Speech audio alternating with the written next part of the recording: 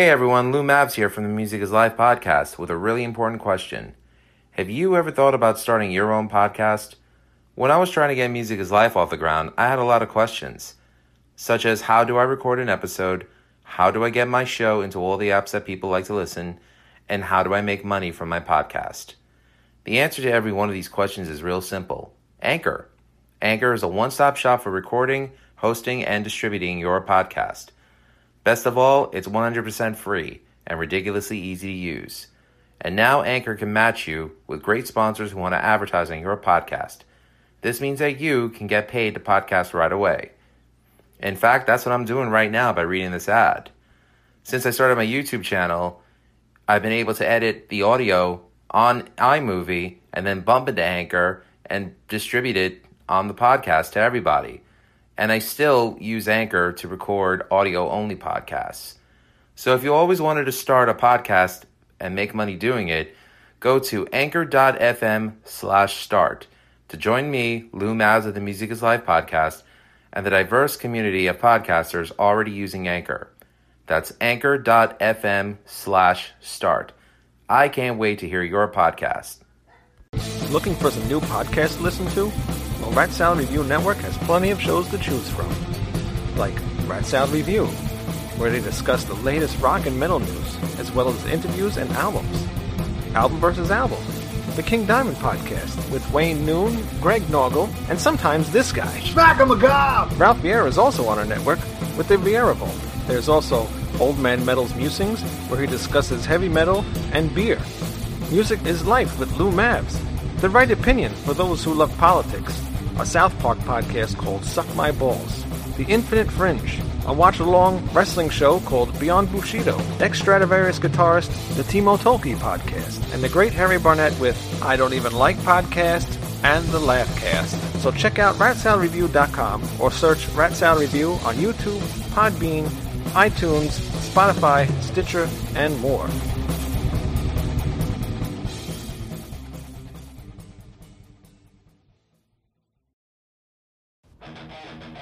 You're listening to the Music is Life podcast with your host, Lou Mavs, on the Rat Salad Review Network.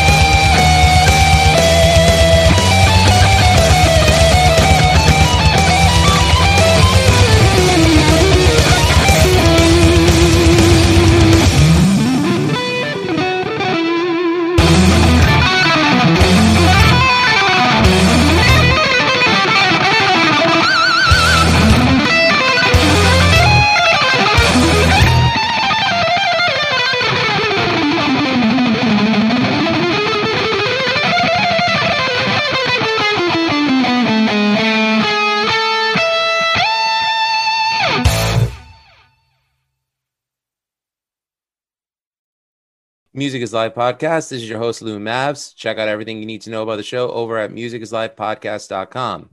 I am incredibly happy to have as my guest tonight a gentleman who is, I consider, a really sick freaking guitar player. I've been watching his video clips on every social media that I possibly can. I saw one on YouTube today that I'd never seen before. He was doing some practically neoclassical stuff. I was like, you don't see a lot of hardcore bands do that. I'm incredibly impressed with this guitar player, and he is currently, among other bands, he is in the New York hardcore crossover legends, Merauder. I'm really happy to have, as my guest on the show tonight, guitarist Big Rob Castoria. Rob, thank you for being on the show tonight. You're welcome. It's an honor to be here. An honor? I ain't Eddie Trunk, but thank you. That's cool. Cool. So as everyone who's watches the show before and they've seen me do, I'm a guitar player as well. So of course I gravitate towards other guitar players. So tonight is sort of not just getting to know what Rob is doing musically at the moment, but also talking guitars. I figure, you know, we had Damiano Christian from Sacred Oath on the show a couple of weeks ago. It was great having him on. So I wanted to bring Rob on so we could talk guitars. We could talk things that we like to talk about and just find out what he's doing musically. Because as I mentioned, Merauder is not his only band. And I want to use this platform for him to promote everything that he's doing, because especially now in New York, now that things with the pandemic are subsiding, it's time to get back to work. So yeah. Rob's got stuff to promote, and I'm happy to be the platform that he wanted to come on to discuss it. So thank you again for this opportunity. Definitely. So the big question, what got you started being a guitar player, and what got you started with the hardcore scene? And also the fact that, you know, you're a well-versatile guitar player. I could definitely hear metal influences among other things in your playing. So I wanted to give you a chance to talk about that. So please, the floor is yours. Okay. Well, I always had a musical family. My grandmother played violin in an orchestra a long, long time ago. She told my mother you should get kids to learn instruments. I have an older sister who plays piano, and I have a cousin who's a year older than me. She started playing piano. And originally I wanted to play drums. A guy who worked at the school I went to in second grade told my mother he would give me drum lessons for free. And she wasn't really feeling it because of the noise, I guess. But I settled on guitar, and I started playing when I was in third grade, which was 1977, maybe. I'm sorry, you do not look your age. I'm 50. God damn it all to hell. I'm 40. I look like shit. I don't know. I guess I have my days, but maybe it's a fat-friendly angle here. I don't know. But... Well, keep up the good work, whatever you're doing. I'm sorry. Continue. Thank you. So I started taking lessons at Peterson's House of Music on 102nd Street and Jamaica Avenue in Woodhaven. So you're from Queens originally? Yeah, Ozone Park. All right, cool. Born and bred. Actually, I took lessons from Kathy Serpico, who I still keep in touch with on social media. I did all kinds of sight reading and theory and playing melodies from books, like of old songs and Beatles songs and Led Zeppelin and all of that. We put on some recitals at the music school. It was cool. You know, we played like Lucy in the Sky with Diamonds. All the guitar players did it. And I got a silver medal for playing this song called Big Rock Candy Mountain. I don't even know what the original sounds like anymore. I don't even think I've ever heard of that song. It's some old, I don't know if it's a folk song or something, but that was picked for me out of one of those thick books that have all these songs. I got a silver medal because I remember one note didn't come out clear. It was like blunted, so I didn't get the gold medal. I got a silver medal, but I'm happy. That one I think was back in 1980, something like that. That was the year I was born, ladies and gentlemen. And then I did something that I don't think anybody can ever say that they've done in their life. In sixth grade, my class did a project for Earth Day. They sang a song about saving a whale to the tune of Stairway to Heaven. I played Stairway to Heaven on the guitar as my class sang, and we performed it at Lincoln Center in front of over 1,000 people. And Jesus Christ. Yeah, that was, can we curse on here?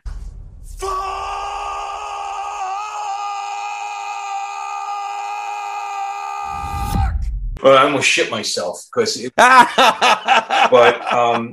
was definitely a unique experience. But then when I graduated sixth grade, I stopped playing guitar for a couple of years until I got into high school. A couple of guys I knew from the neighborhood, they were like jamming, playing like Motley Crue and Quiet Riot and stuff like that. And I wanted to play it, but I wasn't that good at that. I was a little rusty with the sight reading, and then I started taking lessons. I took, I think, 3 years of lessons from this guy. He was in Howard Beach. His name was Pete. He did a course that was in the guitar magazines called Mechanics of Metal. It was like a mail order course. Oh, it's sort of like the old Doug Marks videos, right? Exactly. Yeah, but these were like, sheet music with cassettes. And like different scales, modes, theory, anything you want to learn to play like metal, he put it out there. I wound up getting into this band in '85 called Metal Storm. It was a local metal band from Ozone Park. Later on, there was one from Brooklyn, and those guys are the Imposters. Just let you know. And I'll tell you how everything kind of syncs together with that. We started playing Judas Priest, Iron Maiden, Motley Crue, stuff like that, all covers. We played our first show in like '86, and then we started playing Metallica, Manowar. Then we threw Slayer and Venom into our covers. Then we started writing our own music. I started getting into the hardcore music. Like I got into DRI and the Crumbsuckers and all of that. So we did a 7 seconds version of 99 Red Balloons. We did Murphy's Law Crucial Barbecue, Cro-Mag's World Peace, and we had originals now that were thrashy. We were playing like little clubs, little venues, and then we finally started playing the Sundance out in Bayshore, Long Island. We had some pretty good opportunities there. Like we opened for Death Angel, Dark Angel, DRI, Death, Sacred Reich, a bunch of bands that were pretty popular in the mid to late 80s. Did you ever get to play like Lemoore East or Lemoore's in Brooklyn? No.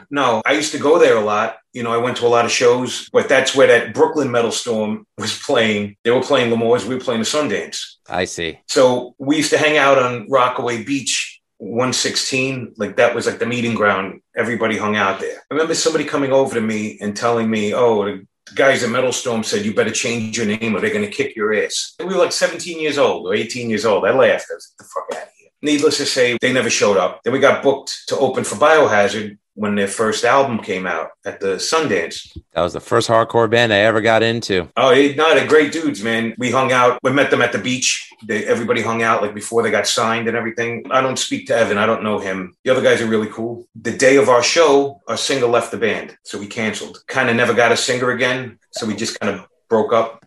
Any reason as to why he did that? Yeah, girl he was with. Of course. She used to always screw with his head. And she was from the neighborhood. We knew her. And kind of gave him an ultimatum that if he hung out with the band, she was going to break up with him. So he left the band, never talked to us and everything. So the band kind of fit out. I hope you're having a nice life now, Yoko. It's better off because the way things fell into place, I'm a little happier now. I started bouncing at clubs. I cut my hair and I started hanging out with all different types of scenes, like rap scene and the Guidos and bikers and everything. So I didn't really play guitar much from 91, 92 until about 96. I got into a hardcore band from the neighborhood called Fuse.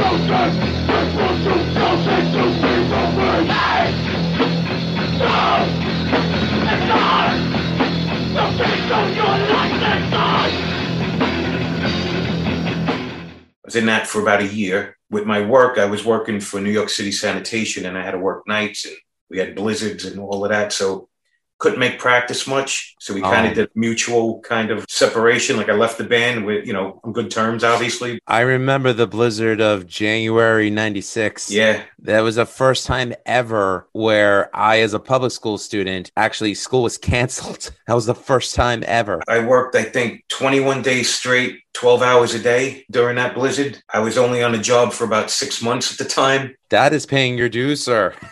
Yeah, it was a good way to get broken in. But after I left Fuse, I stopped playing guitar for about 9 years. I didn't touch it. I just didn't play it. During this time, I bounced at a club called Sanctuary. It was a rock club in Middle Village, I think it was. Are we talking late 90s right now? That was early 90s. That was before Fuse. And then after Fuse, I was bouncing at strip clubs and I was hanging out in the rap scene, and I didn't play guitar 9 years until one of my friends took me to Duff's in Brooklyn, the little dive metal bar, and I ran into so many people that I haven't seen in years, that I knew since I was a teenager, that, you know, played in local bands and everything. I was like, you know, I want to do this again.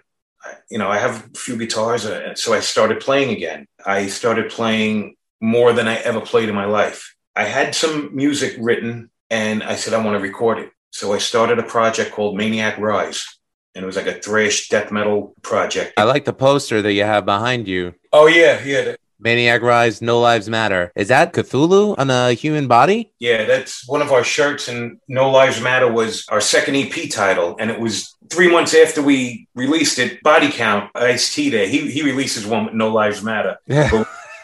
We were sitting there before it was cool. What I would do was, to get my name back into a scene, I used to do shreds at shows between bands. For instance, the first one I did, I think, was in maybe 2012. There was a benefit for my friend Jessica Pimentel, and a bunch of bands played the benefit at St. Vitus. Jessica Pimentel, she's the actress, right, from Orange is the New Black? Yes.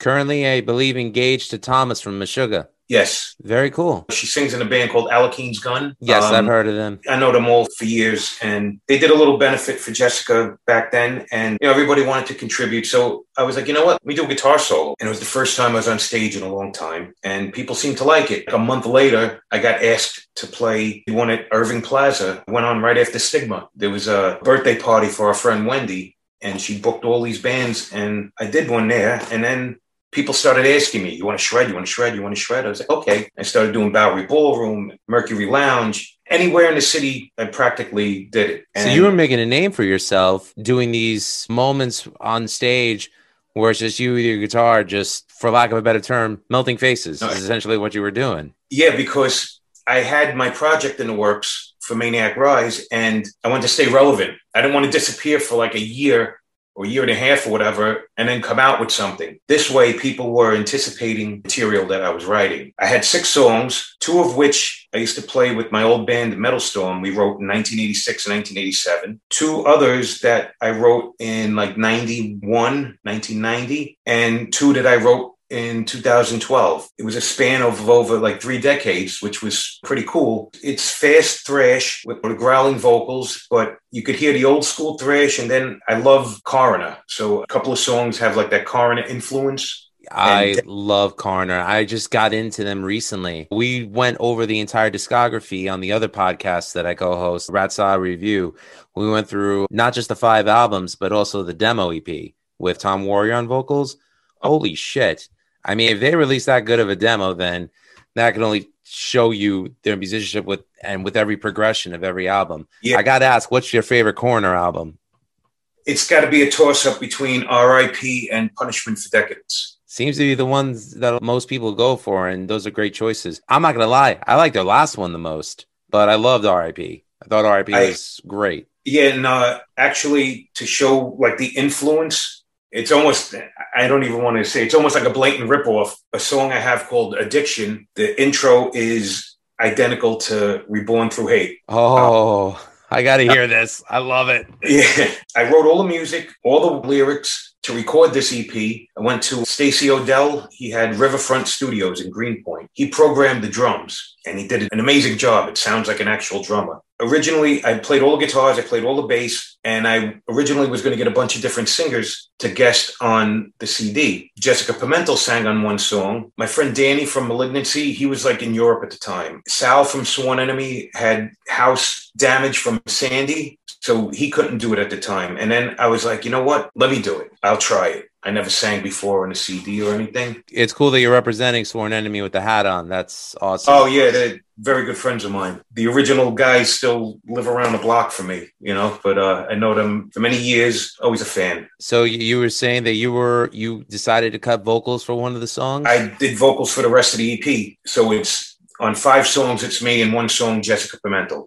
and I did all the guitars, all the bass, wrote all the music, all the lyrics, and the drums were programmed. I released that. I had a couple of listening parties. Then I got musicians to form an actual band. I've heard it so many times. If you say, oh, I'm playing a band, I'm looking for a singer or I'm looking for a drummer, or what kind of music you play. You could say, oh, I sound like Death. But then the person will hear it and like, that don't sound like that. You see things in different perspective. So what I did was I had a finished product. I said, this is what I have. So I want musicians that can play this and want to play this. And I got musicians, and unfortunately, I made the wrong choice for a singer, which I'm not going to get into, but we didn't get taken too seriously because I'm an idiot for having who I had. Before we played our first show, a friend of mine came up to me and asked me if I wanted to be a participant for a tribute to Tony Iommi. And I was like, okay, because he was diagnosed with cancer within a week. We went in the studio and recorded a version of his song called Time Is Mine on his solo record. With Phil Anselmo on vocals, yeah.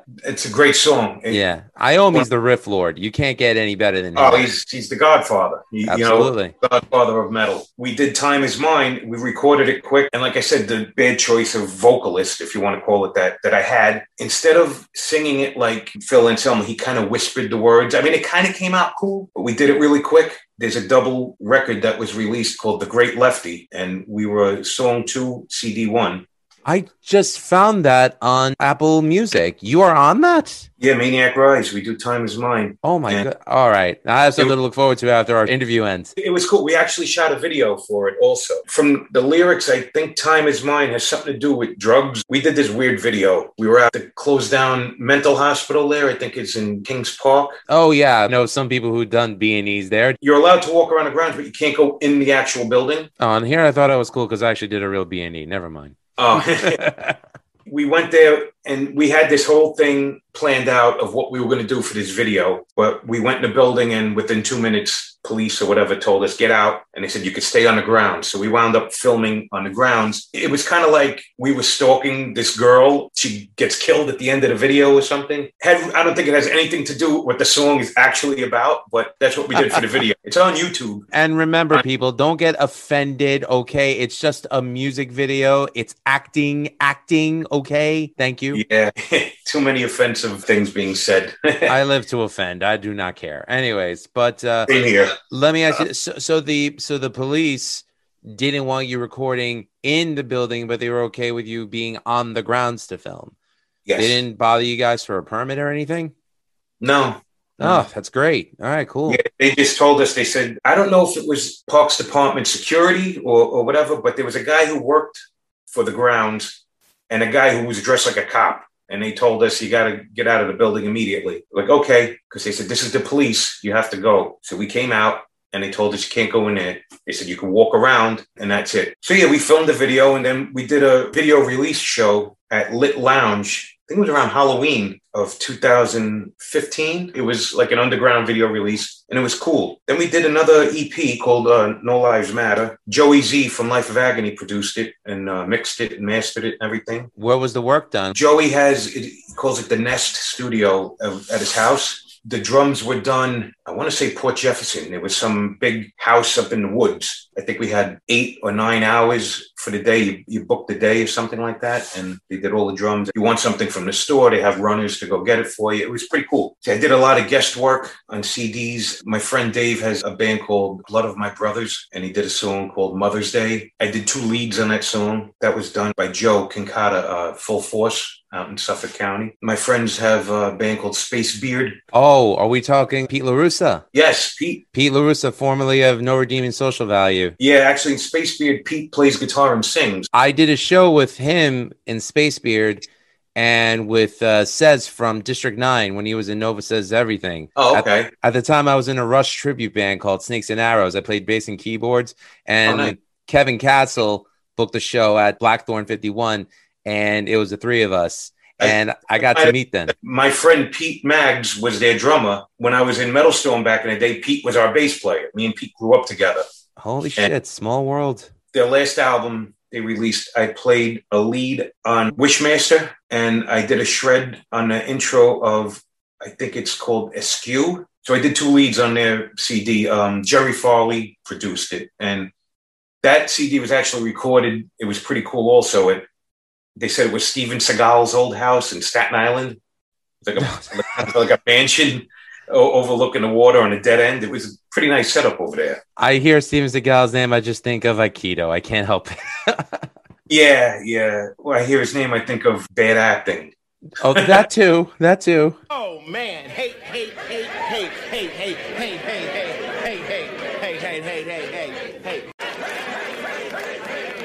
Oh, also, there's CDs called Classics versus Classics. A bunch of guys from the hardcore scene get together and cover different songs. I did a guest on Volume 2. I did a lead for the cover of Biohazard Urban Discipline. We did our CD release for No Lives Matter at Webster Hall, and it was a great show. Maybe a month or two after that, we played like one more show and then got rid of my singer finally. Congratulations. Yeah. And I wanted to play and sing at the same time, but it would take me too long to learn it. It's not an easy feat. It's not, especially when you're playing complicated music. Like, yeah. I don't even know how some bands get away with it, like Cynic. I have no idea. Chuck Schuldiner, too. I mean, he was years ahead of his time, but Rest in peace, Chuck. Yes, I couldn't play and sing my stuff at the same time. So we wound up playing a couple of shows instrumental. The guys who were in the band, they didn't care.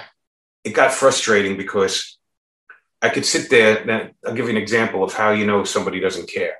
One guy lived 2 blocks from the studio, and he was like 40 minutes late every time to rehearsal. Yeah, that's a tale. Yeah, definitely. And then it's like they just sit there scrolling on the phone, and I'll be like, yo, I wrote this new riff. Let me know what you think.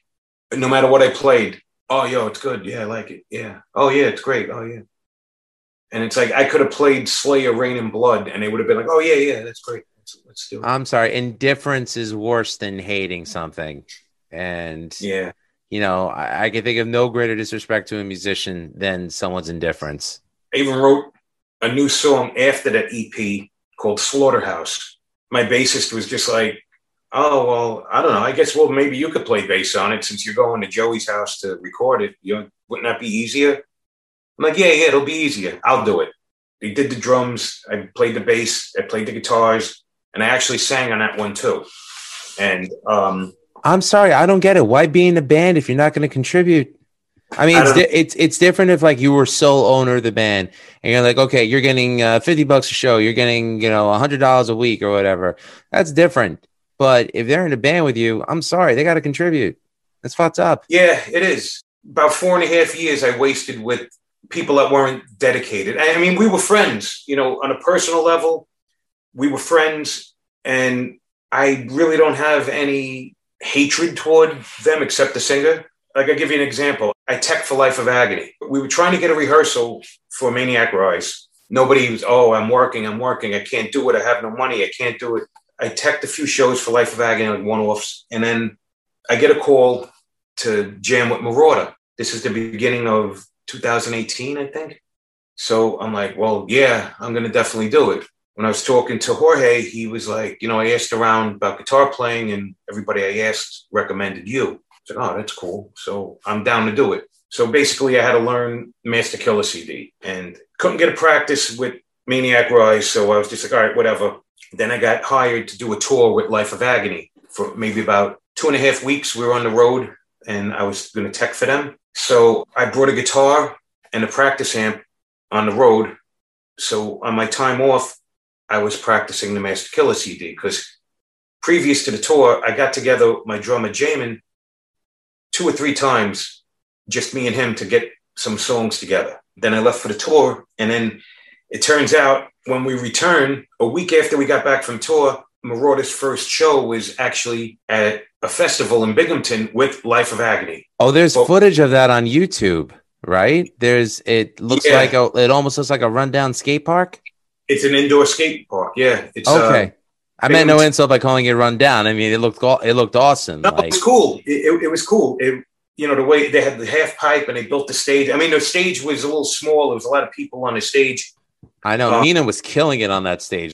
The crowd was fucking great, man. Everybody got a good reception. There was so many bands that played. It was like 2 days, I think. And I remember it was Billy Club Sandwich, us, Trapped Under Ice, and then Life of Agony headlined. but there were about 6 or 7 bands on before us. That was my first show with Marauder. So when I got back from tour, we had one full band rehearsal before that first show. It went over well. I mean, I think we played pretty well. I still didn't hear from the guys at Maniac Rise. Not even a hello, not even a how you doing. We started playing here and there with Marauder. I was like, you know what? Forget about Maniac Rise. I still haven't heard from the guys now, 3.5 years later. Not even a like of a pic or a message or a text. I unfriended them on social media. I don't care, you know. It's better off. Now I just doing my thing with Marauder. I have some side projects I'm working on. I'm doing instrumental stuff. One song I did 4 years ago, it's actually on YouTube also, calling it Big Rob Empire. And the song's called Speak and Be Heard. Joey Z, he's my go-to guy for recording. And it's an instrumental, and it's like old school Ingve type song. I only interview the best people. Just remember that. And I'm actually getting my ass kicked now because I'm writing another one that's along the lines of like a John Petrucci, Paul Gilbert, Nuno Bentancourt type thing. So, oh, geez. Oh, my God. It might be about a decade before that comes out because you had me at Paul Gilbert, sir. He's a machine. And John Petrucci's an alien. A very big bearded alien. Hell of a nice guy, though. Paul Gilbert, nice guy, too. I got the pleasure of meeting them a couple of times. And they were really laid back dudes. So I'm writing some instrumental stuff. I'm going to start jamming with Jay from Moment of Truth, his guitar player. And our friend Frank used to play drums in Backslap. Supposed to get together and jam and just come up with some just heavy shit, like almost like All Out War, Marauder maybe, like God Is I era, heavy fucking metalcore. I just call it good music. It sounds good to me already. Yeah, there's too many genres. Anything you could write core after, somebody's going to call it, you know, like emo core, screamo core, metal core, your mom's a whore core. I don't know. It's just got to a point. It's ridiculous. Funny, it's like, oh, that's deathcore. No, that's not deathcore, dude. That's slam core or whatever. Like, shut the fuck up. I don't even know what slam is. Could someone explain that to me, please? I love the punk rock NBA. I love watching Finn McKenty's stuff.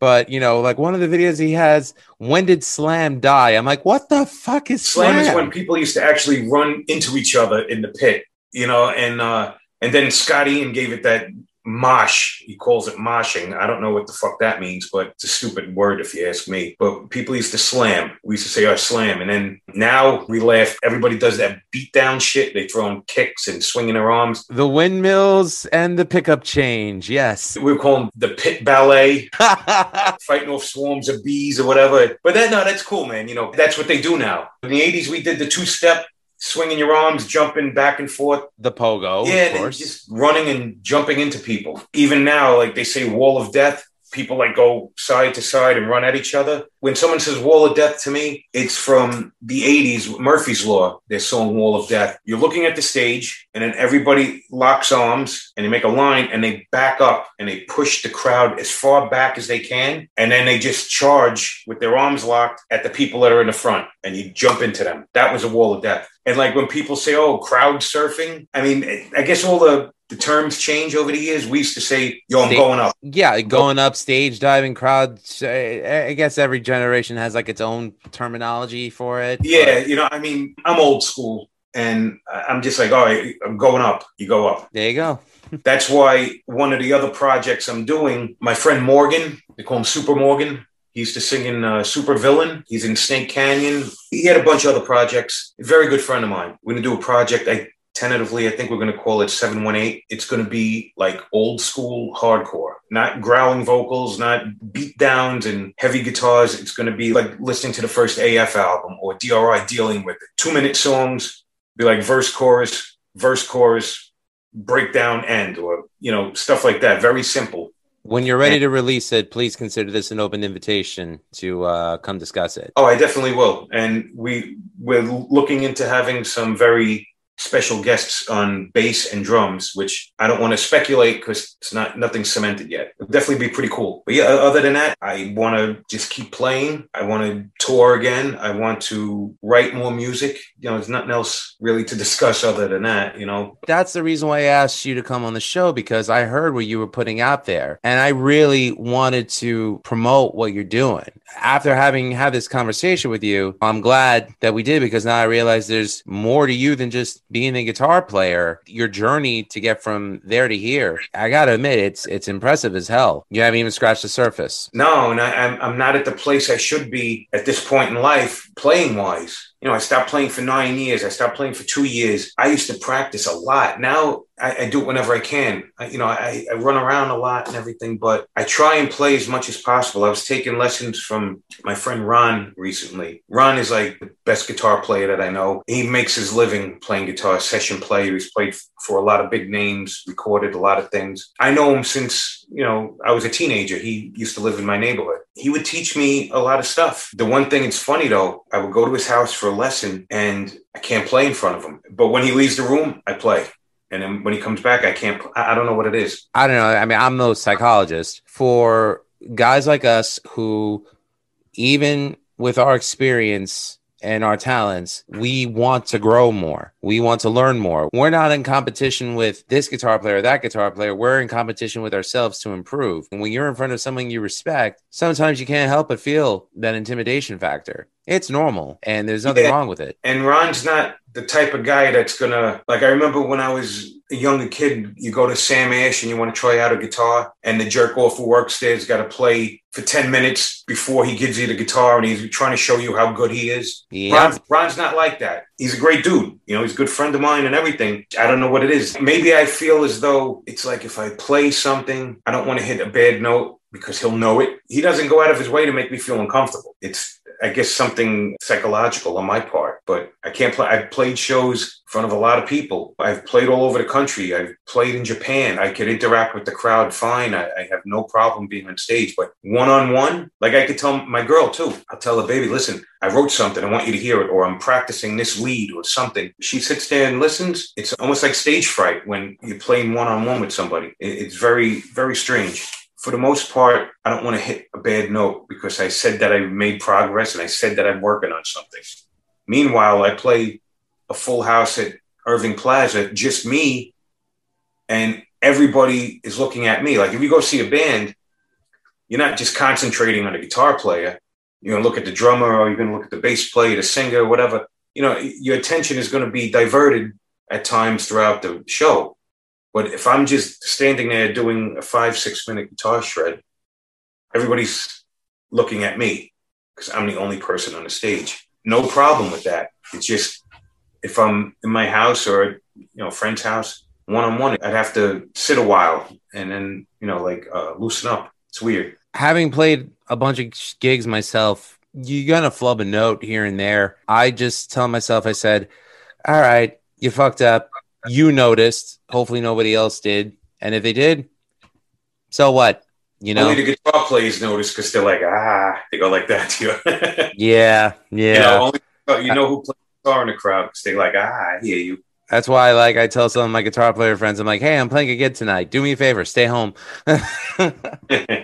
But speaking of guitars, though, one thing I appreciate about your social media pages, I definitely see a huge affinity for Jackson guitars. Yeah. So Jackson's like your main brand? Yeah. I mean, I have a bunch of guitars. I have Dean, Schecter, ESP, Charvel, Fender, and BC Rich. I think they all play great. I love all those guitars I have, but my favorite are Jackson's. That's all I play with Marauder, and that's all I'll go on tour with. I'm working on to get an endorsement deal with them. I think they look cool and they play great for me. I hear you. I own a Jackson as well. I have the Adrian Smith quilt top, the green one. I absolutely love it. It's got 22 frets on it. It's got the single coil configuration in the neck, in the middle, with a humbucker by the bridge. Mm-hmm. It's a Floyd Rose bridge, but it's not the one that's pocketed. It's one that's on top of the body. So I was able to put an EVH detuna in there. So if I ever need to go to drop D, boom, there you go. I have a drop tune pedal also. It's actually pretty good.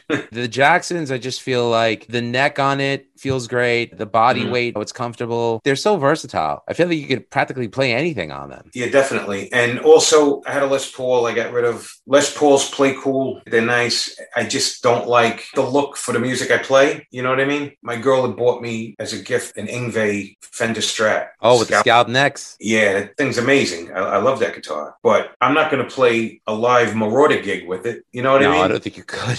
It's not the guitar for that. I have an 84 San Dimas Charvel, which plays amazing. And I use that in a lot of my YouTube videos where I just do the shreds. That guitar was great, but I don't want to use it for Marauder. I just like Jacksons. Jacksons, I use Seymour Duncan SH6 Mayhem pickups, and that's for the hardtails. If you have a locking system, it's got the spacing. It's a little bit different for the pickups. For the locking system, they're called trembuckers. They give me a great sound. I love Mesa Boogie with those pickups and the Jackson, and we tune to C standard. I could go straight through the amp. I don't need overdrive. I don't need effects. I don't need much. For what I'm doing, I think that's the perfect setup. I would say so. The Jackson through the Mesas, for me, dual or triple rectifiers? Dual. They told us when we went to Japan, they said, what kind of amps do you want? I went with a dual rec, and my other guitarist, who's usually a Mesa guy, went with, I believe it was the EVH or the 6505. I don't remember. I think it was EVH, and they're both great amps, but blended together sounded really good. Like with me on this side and him on that side, and the two different amps sounded good. Our back line was set for us, which was cool. This is in Japan you're talking about? Yeah, they had everything there for us. I brought this little adapter for like my cell phone and stuff like that. It was like $13 on Amazon. It's an adapter for any type of electricity, any prongs, any inputs or whatever. So, I made sure I got that so I didn't burn out my phone or anything like that. But I have the same type of adapters for the amps and everything. Because there were a lot of American bands on some of the shows we played in Japan. We did, I think, 3 big festivals, and there were a bunch of bands from the States. I doubt they brought all their equipment. It would probably cost a fortune and insurance and all of that crap. So basically one back line could do a whole festival. It's not a bad day, No, not at all. Hey, all, I just wanted to interject real quick because the next line of questioning actually pertains to Jorge from Marauder, the lead vocalist of the band that Rob is in. Jorge is one of the most outspoken voices in hardcore because he's honest and he makes no bones about it. So he has a lot of haters. They don't like it when the truth is confronted to them in person. The next question pertains to defense of Jorge. Not that he needs defense, but it validates the reason why he is how he is and how he should never be apologetic about it. Back to the question, just wanted to throw that out there for context. This is a bandmate of Jorge's in defense of Jorge. For anyone who wants to talk shit about him in the past, drop it. Because there's more people who support and believe in what Jorge is doing than there are who don't. Just wanted to get that out there. Enjoy. Playing with Jorge, it would probably be inspiring because of what's right. It must also be fun as hell. I know that he is definitely one of the personalities of hardcore that people have identified with. I also know that he definitely has a group of haters out there, which I don't understand why. I don't want to call him polarizing. It's kind of unfortunate that once again, people feel the need to hate on someone that they don't know. And I just never understood why that was directed towards him. Jorge, he's definitely a character. He's funny as hell. No matter where you go in life, there's going to be people that don't like you, people that talk shit about you. Now, he's very outspoken. So if he feels a certain way, he's going to say it. And then some people might not agree with him. He's entitled to his opinion. Yeah, definitely. I've always said that singers are characters. They definitely are. But me and him lost touch for a few months. We weren't doing anything musically or whatever. Just lost touch for a couple of months. And then the pandemic and all that shit. And then I went to his house for his birthday. It was like a cookout and everything like that. And it's we didn't lose a day. We were laughing our asses off or whatever, hanging out. I traveled the country with him. I traveled Japan with him. No matter, not just him, but no matter who you travel for an extensive period of time with, there's going to be days where you don't want to be bothered or days you're in a bad mood or whatever. You have all these different personalities in one sprinter going across the country. Sometimes people argue or whatever. Sometimes people are pissed off. Like you said, people talk shit that they know nothing about. When people direct hatred toward him that don't even know him, it's ridiculous. You know what I'm saying? Yeah. Everybody has their moments. Everybody can be a pain in the ass, or everybody, it's life. He's definitely well known. He's definitely well respected, definitely well liked in the scene. He's been around for a long time. He got an amazing voice. There's no two ways about it. He's a great singer. For me, he was one of the first voices that I heard that made me say, I love hardcore music. The moment I first heard Find My Way, I was hooked. And that's not even on Master Killer. That's on Five Deadly Venoms. He used to get mad at me. I was like, oh, that reminds me of a Pantera song. You kind of sound like Phil Anselmo. Oh, fuck him. He's We still play that one live. We still play Find My Way live. Great song, and over the years, sometimes like people, like they lose their ability over the years. Jorge's voice is powerful as shit, man. Yeah, he never lost it. No. As far as powerful, it's great. He's got a great voice. Yeah, I saw some live footage of him on YouTube that was filmed semi-recently, like definitely right before the pandemic hit. Dude did not skip a beat. He did not miss anything. I mean, he still got it. I think it's great that he's around. I think it's great that Marauder's around. I'm glad you're in it. Gives me reason to say, hey, I know that guy. So I'm happy to be in it. It's funny because I was a fan of Marauder. I remember buying Master Killer album back in the day.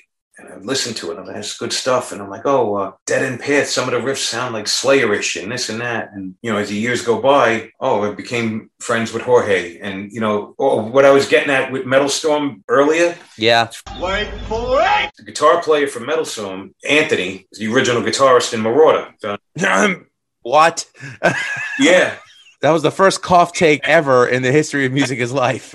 Yeah, so the guy from Metal Storm that wanted this Metal Storm not to use the name actually went on to play Marauder. Now I play Marauder. And they took our job. Saab, too, rest in peace. We were talking about this in Japan. I have the same birthday as Saab, and both guitar players are Marauder, Rob, Saab, we were talking about it. It was weird. It's like 6 degrees of separation type coincidences, or whatever you want to call it. Being a fan and then meeting the guys and then being asked to join the band, it's cool. The same thing like with Life of Agony. I was a fan, like I liked the music, and then became friends, and I started helping them out at shows here and there. Like just, you need a hand, I'll help you. Oh yeah, that'd be cool. All right. And then I officially got hired to tour with them as their tech. They got to be the best group of people that I've ever worked for. They're all cool. They're all my friends. And there's no bullshit rock star diva fucking ego shit going on. They're just a pleasure to work with. And it's great. Life of Agony as a teenager meant the world to me. Them and Typo Negative. When I first heard River Runs Red, I came from a working class background in Astoria, Queens. Family unit was together. My mom, my dad, my 2 brothers, and I. My parents, God bless them, they did the best they could. Try to raise 3 crazy gorillas like my brothers and I. And when you enter your teenage years, you start feeling things that you never felt before. And Life of Agony's River Runs Red was an album that helped me through a lot of shit. That's a band that I, as a fan, am very grateful for. Joey's one of my favorite guitar players. I even love the stuff that he did with Stereo Mud. Dyer's War, he did also, was really good too. Played a few shows, and he was actually playing and singing. It was like heavy, maybe a little slower, but heavy. Like really heavy stuff, and it was good stuff. I'm really happy that they got Veronica in the band. She's killing it on drums.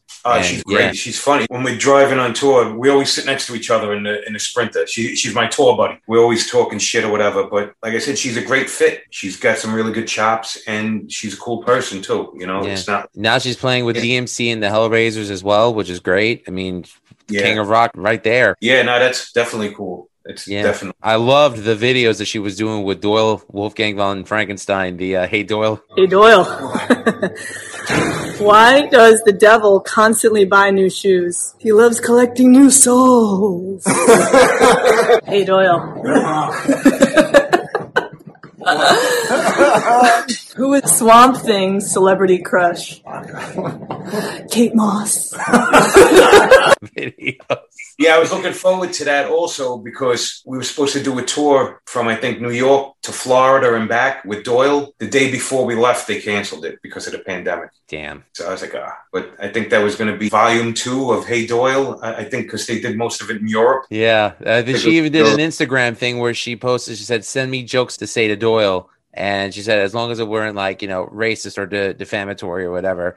And I'm just like, it's fair enough. I tried to think of something. I was just like, no, that's not that funny. And next thing you know, tour's canceled, which sucked because that would have been great to see a volume 2. Yeah, I was definitely looking forward to some of that. Joey's got like one of the best sounds that I've ever heard. It's tone. It's solid tone. Yeah, he's my friend, and I work for the guy. I still don't know how the fuck he gets the sounds. Like he has 2 maces that he blends, and he has this and that. And instead of the 4, 2 full stacks, he puts the cabinets across, like on one level. So there's 4 across instead of 2 and 2. And he told me, he knows how to do all that. He went, obviously he's a sound engineer and all of that stuff. The bottom line is, you got to keep just like tweaking stuff and experimenting and trying something. People send him pedals, say, oh, can you want to use this? You want to try this pedal or whatever? And he'll try it and he'll say, oh, wow, this works well. Or this one works better. It's cool. You start tweaking your sound and you come up with stuff that you didn't have before, and you advance a little more. I know that Alan Robert is practically the primary songwriter for Life of Agony, but the way Mina delivers the lyrics, she's awesome. Yeah, Mina's got a great voice. I think that no matter who writes more, they all put in their own equal effort, and the blend of it becomes even a better product. That's what I think held me back a little bit with Maniac Rise. All the music I wrote, nobody contributed shit except the jerk-off singer wrote lyrics to 3 songs, and they're terrible lyrics. I used to like what he wrote. I was like, oh, it's different. It's about horror and gore, and was kind of cool. But then I step out and you look back and you're like, this is garbage. I want to re-release Maniac Rise, and I want to get rid of the vocals and get new vocals and new lyrics. I didn't have any contributions to writing. So, like even now with Marauder, stuff we're writing, if I come up with something, I'll bring it to rehearsal and be like, yo, I wrote this. And I think it's, wow, this is great. But then the other guys will be like, no, maybe do this, maybe do that. And we build on it, and you get something, a bigger foundation, and you get more of a band effort than just me writing shit. Everybody puts, and then we present it to Jorge. He obviously has the final word because it is his band. It's been his band for a long time. And I've only been in it 3.5 years. So I'm not booking us any shows. We have that taken care of. I'm not saying, oh, well, we're going to do this, we're going to do that. No, it's like you point me in a direction, I play my guitar, and that's good. I'm happy with not having that pressure on me like I did in Maniac Rise. Like if I didn't book rehearsal, if I didn't book recording or buy merch or book shows, we would have never played anywhere. We would have never done anything. And it's frustrating. It's a commitment. Aside from respecting your own talent and everyone else's talent, you also have to respect their time. That's why I think a lot of bands don't get to that level. I've met many musicians who have extreme focus and they become successful. I've seen ones that are entitled who think that things should just be handed to them, and they go nowhere and they wonder why it went wrong. My teacher would say, you get out of it what you put into it. You could be like the greatest guitar player in the world, technically, but if you can't write a song, you're going to have somebody write it for you if you're going to succeed. My old singer, 4.5 years, he couldn't sing one song on time. We used to open with this song, and it's like I would have to blank him out so I could keep the riff going on time with the drummer. Oh, well, that's the way I sing it. No, but it's wrong. No, it's right. No, it's not right. I hate it when they pull shit like that. Singer has the easiest job. They could practice anytime. He could walk down the street with his headphones on, just singing or talking lyrics or whatever. And if you have trouble, use a goddamn teleprompter. Ozzy gets away with it.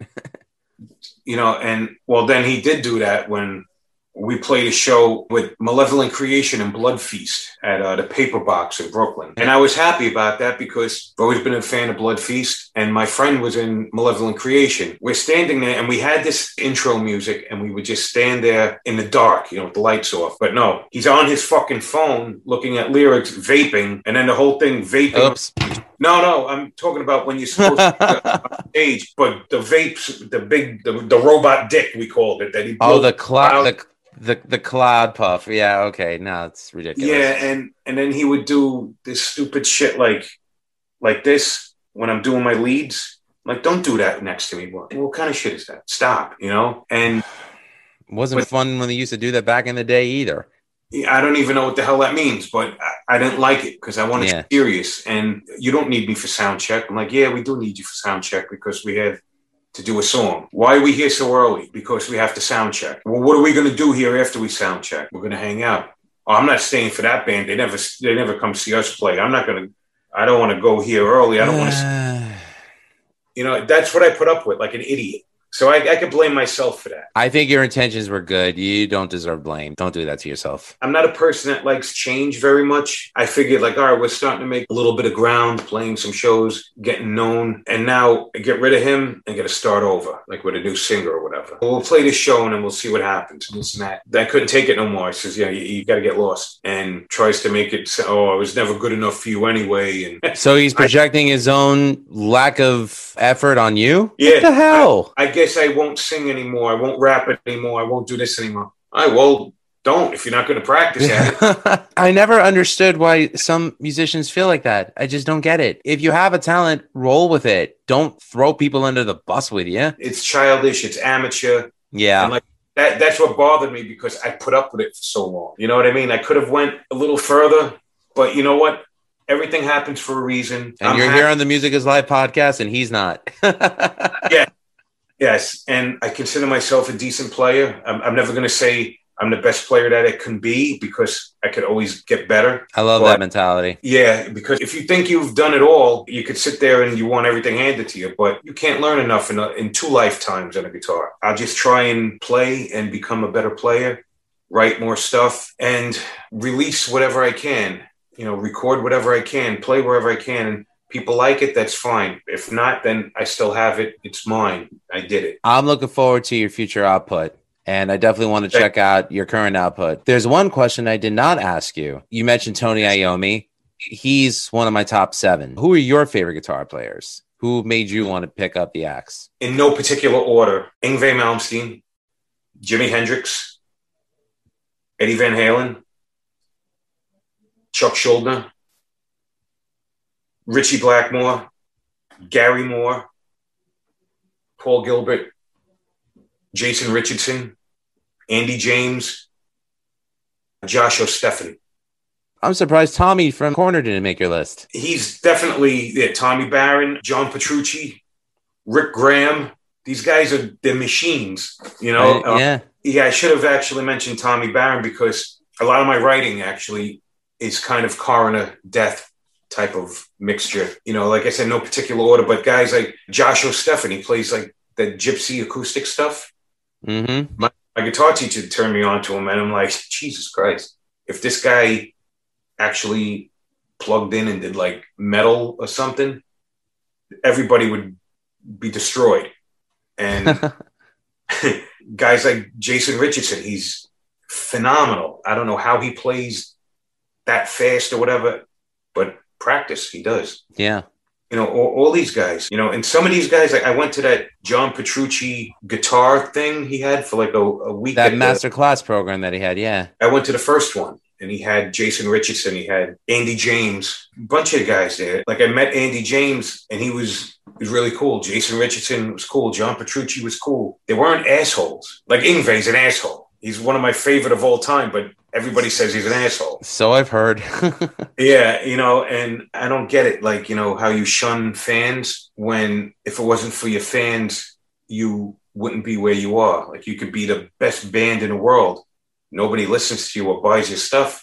You're not going to be famous. Tunnel vision. I mean, Yngwie is one of those guitar players who I think he's worthy of the praise that he gets, but equal to the praise is the size of his ego. Aside from Randy, who definitely brought a classical approach to metal music, Yngwie gets the credit for being the guy who pretty much jump-started the neoclassical genre. So in his mind, he thinks he's Bach and Paganini. He probably holds himself to the same standard that a lot of other classically trained musicians probably hold Mozart and Beethoven. And he's completely entitled to feel that way. As he claims, he was one of the first guitar players to have his own signature Fender, and he's still doing it today. People either love him or hate him. There's no like, oh, he's good or whatever. People say, oh, he's robotic. He has no feeling. He has no this. He has no that. I think he's an amazing guitar player. And for what he does, nobody could do better than him. I'll agree with you on that. There are guys that, I'm sure there were things that he can't do that other people could do better.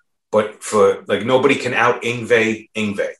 Yeah. That's, there's so many players out there. Like I could sit here all day and list players that were big influences or Elliot Easton from the Cars. I love that band. Tom Schultz from Boston, Barry Goodrow from Boston. All these guys, you listen to them and you get inspired to practice more. Also, if you look at people who you're influenced by and look at who their influences are, listen to them. Those guys broaden your horizons more. Because a lot of these guys will listen to like old blues guys or old rock and roll guys. And with that, incorporate both of those styles and develop one of their own. Yeah. To stand out, Take all their influences and throw it in a blender. That's how I discovered Alan Holdsworth and Frank Marino. I heard other people refer to them as an influence, and I said, all right, let me check them out. And ever since I heard Wardenclyffe Tower from Alan Holdsworth, I haven't been able to put it down. And that CD is 29 years old. at this point. It's become one of my favorite albums. And, you know, Frank Marino, believe it or not, it wasn't until I saw Down, Phil's band after Pantera, in concert when they had a 30-minute video montage of like their favorite artists. And it was Frank Marino covering All Along the Watchtower.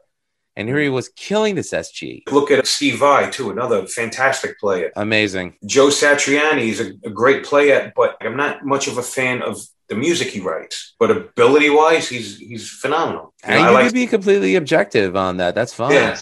I mean, I prefer Steve Vai over Satriani, but I believe Vai took lessons from Satriani, if I'm not mistaken.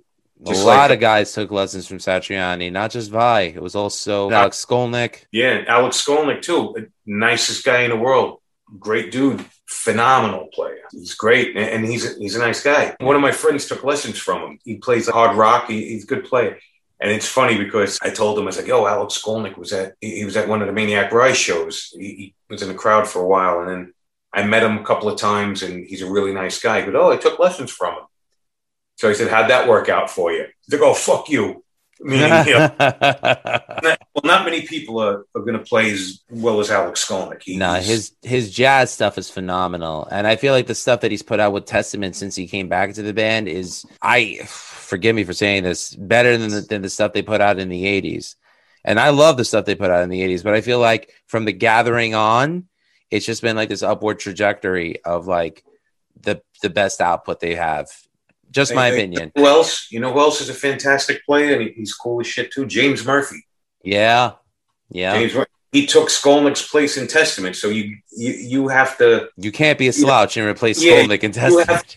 You have to be able to play, and his work alone on Low is fantastic. And he was like the death metal go-to guy. Death, Cancer, Disincarnate, Obituary. The list is so much, and his own instrumental stuff, and like just on Spiritual Healing, the way he goes back and forth with Chuck Schuldin with leads is fantastic. I respect these guys so much. It's weird how you start listening to people and then all of a sudden you're writing songs like, I want to sound like this, I want to sound like that. And the influence they have on you is unbelievable once you hear the finished product and you say, wow, it sounds like this, it sounds like that. Some people could say, oh, well, you ripped them off or whatever. No, it's an influence. Ripping them off would be playing the riff note for note. Exactly. There's nothing wrong with taking influence from it. Like I mentioned Holdsworth, it's broadened my horizons to say, like I'm trying to write stuff in completely odd chord structures. And then somehow out of nowhere, I'll throw a groove in there. And my friend Jay Crawford, who is, a drummer that I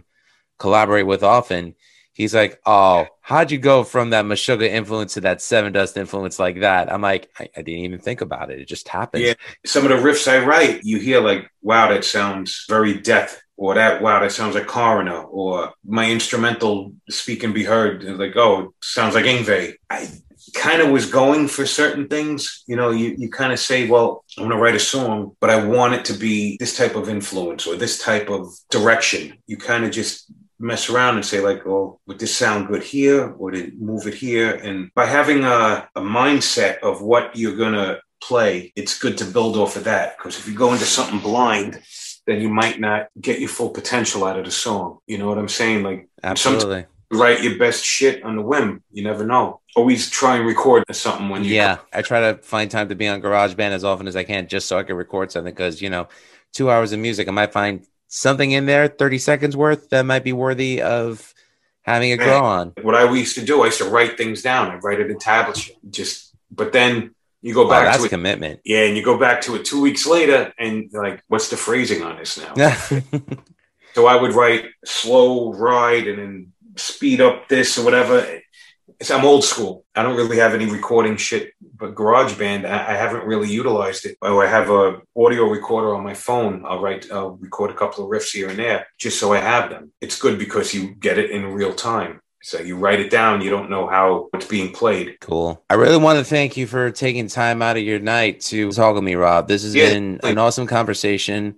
Thank you. I feel like it's good when you have people that you could bring onto a platform like this and just discuss different ideas. And I feel like with everything that we discussed, there was a great period of catharsis in there. There was getting things off our chest that need to be said, and I'm very appreciative of the passion that you have for what you do. And like I said, I'm really glad that I have this platform for you to come and share it with. Before we wrap up, where can people find you? On social media, on the internet. On Facebook, it's Rob Castoria. On Instagram, it's official Big Rob Shreds. And I think that's about it. But I do offer guitar lessons. The email is guitarlessonsnyc1@gmail.com. And if you search Guitar Lessons Ozone Park, you'll see my site on there. And also, if you want to hear some Maniac Rise stuff, there's Reverb Nation, Maniac Rise, and also on SoundCloud. Big Rob 919 is my handle. You could look up Maniac Rise. I have some songs on there. Even have a hair metal song that I did with my friend Tommy from Kill Code sang on it. Also, if you search YouTube, Big Rob Empire, Big Rob Shreds, Maniac Rise, Marauder. There's footage from Japan and other shows we've done, and I'm easy to find. If you want to see that video, you said the Binghamton concert, yeah. Oh, and Maniac Rise, Time Is Mine. You'll see the video. Yes, everybody could share and like or whatever. I have no problem with it. I'll have links to your sites down below as well as the Marauder pages and stuff too. Okay, yeah, and I'll keep everybody posted on new music from Marauder and any shows that come up, any tours, and if anybody needs a guest guitar player on their songs or leads written, let me know. I'll do it. Awesome. Rob Castoria, Big Rob, thank you so much for coming on the show tonight. I really had a blast. Thanks a lot, Lou. I appreciate you having me. No problem. To find out more about the Music is Life podcast, check out musicisLifepodcast.com. Also check out ratsaladreview.com, which is our parent network, and check out the other shows on the Ratsalad Review network, including the Mothership flagship show with me, Wayne Noon, and Greg Noggle, Ratsaw Review. Also check out Beyond Bushido, our pro wrestling MMA podcast. Wait for it. Check out Suck My Balls, the South Park podcast. And I just wanted to get your reaction to that. People seem to like that one. Funny. Also check out the Vieira Vault with Ralph Vieira, a.k.a. Dr. Fuck from Thrash or Die and Combat. And also check out Old Man Metal's Musings. God, that's a tongue twister, that one. If you want to know where to find me, you can just go on the .com and check me out there. Thanks for tuning into the show tonight. And Rob, once again, salute, good sir. Thank you. You have a good night. Cheers. Remember, all art is valid. Thank you so much for listening to the Music is Life podcast. Music is Life podcast is brought to you by Anchor.fm and RatsaReview.com. Check out the other shows on Ratsaw Review, including Beyond Bushido, Old Man's Metal Musings, The Right Opinion, Suck My Balls, a South Park podcast, The Vieira Vault, and the Timo Tolki podcast. Graphics for the video portion of the show were done by Rocky Baya. For commissions, find him on Twitter at ROCKYBAIA. Intro and outro music for the show is Lose Control by the Rebel Medium, written by Jacqueline Guittard, Ernest Leug, and myself. If you'd like to donate to the channel, or if you're in a band and you want me to review you, then donate to my PayPal at musicislifepodcast@gmail.com. Special thanks to Wayne Noon and Greg Noggle, with much love and gratitude to Aaron, Anna, and Aloysius. For more information, including where to find me on social media, check out musicislifepodcast.com. And don't forget to check out ratsaladreview.com. Remember, all art is valid. Thanks for listening. Cheers. Looking for some new podcasts to listen to? Well, Rat Salad Review Network has plenty of shows to choose from. Like Rat Salad Review, where they discuss the latest rock and metal news, as well as interviews and albums. Album versus Album, the King Diamond podcast with Wayne Noon, Greg Noggle, and sometimes this guy. Smack him a gob! Ralph Vieira is also on our network with the Vieira Vault. There's also Old Man Metal's Musings, where he discusses heavy metal and beer. Music is Life with Lou Mavs. The Right Opinion for those who love politics. A South Park podcast called Suck My Balls. The Infinite Fringe, a watch-along wrestling show called Beyond Bushido. Ex-Stradivarius guitarist, the Timo Tolki podcast. And the Great Harry Barnett with I Don't Even Like Podcast and the Laughcast. So check out ratsaladreview.com or search Rat Salad Review on YouTube, Podbean, iTunes, Spotify, Stitcher, and more.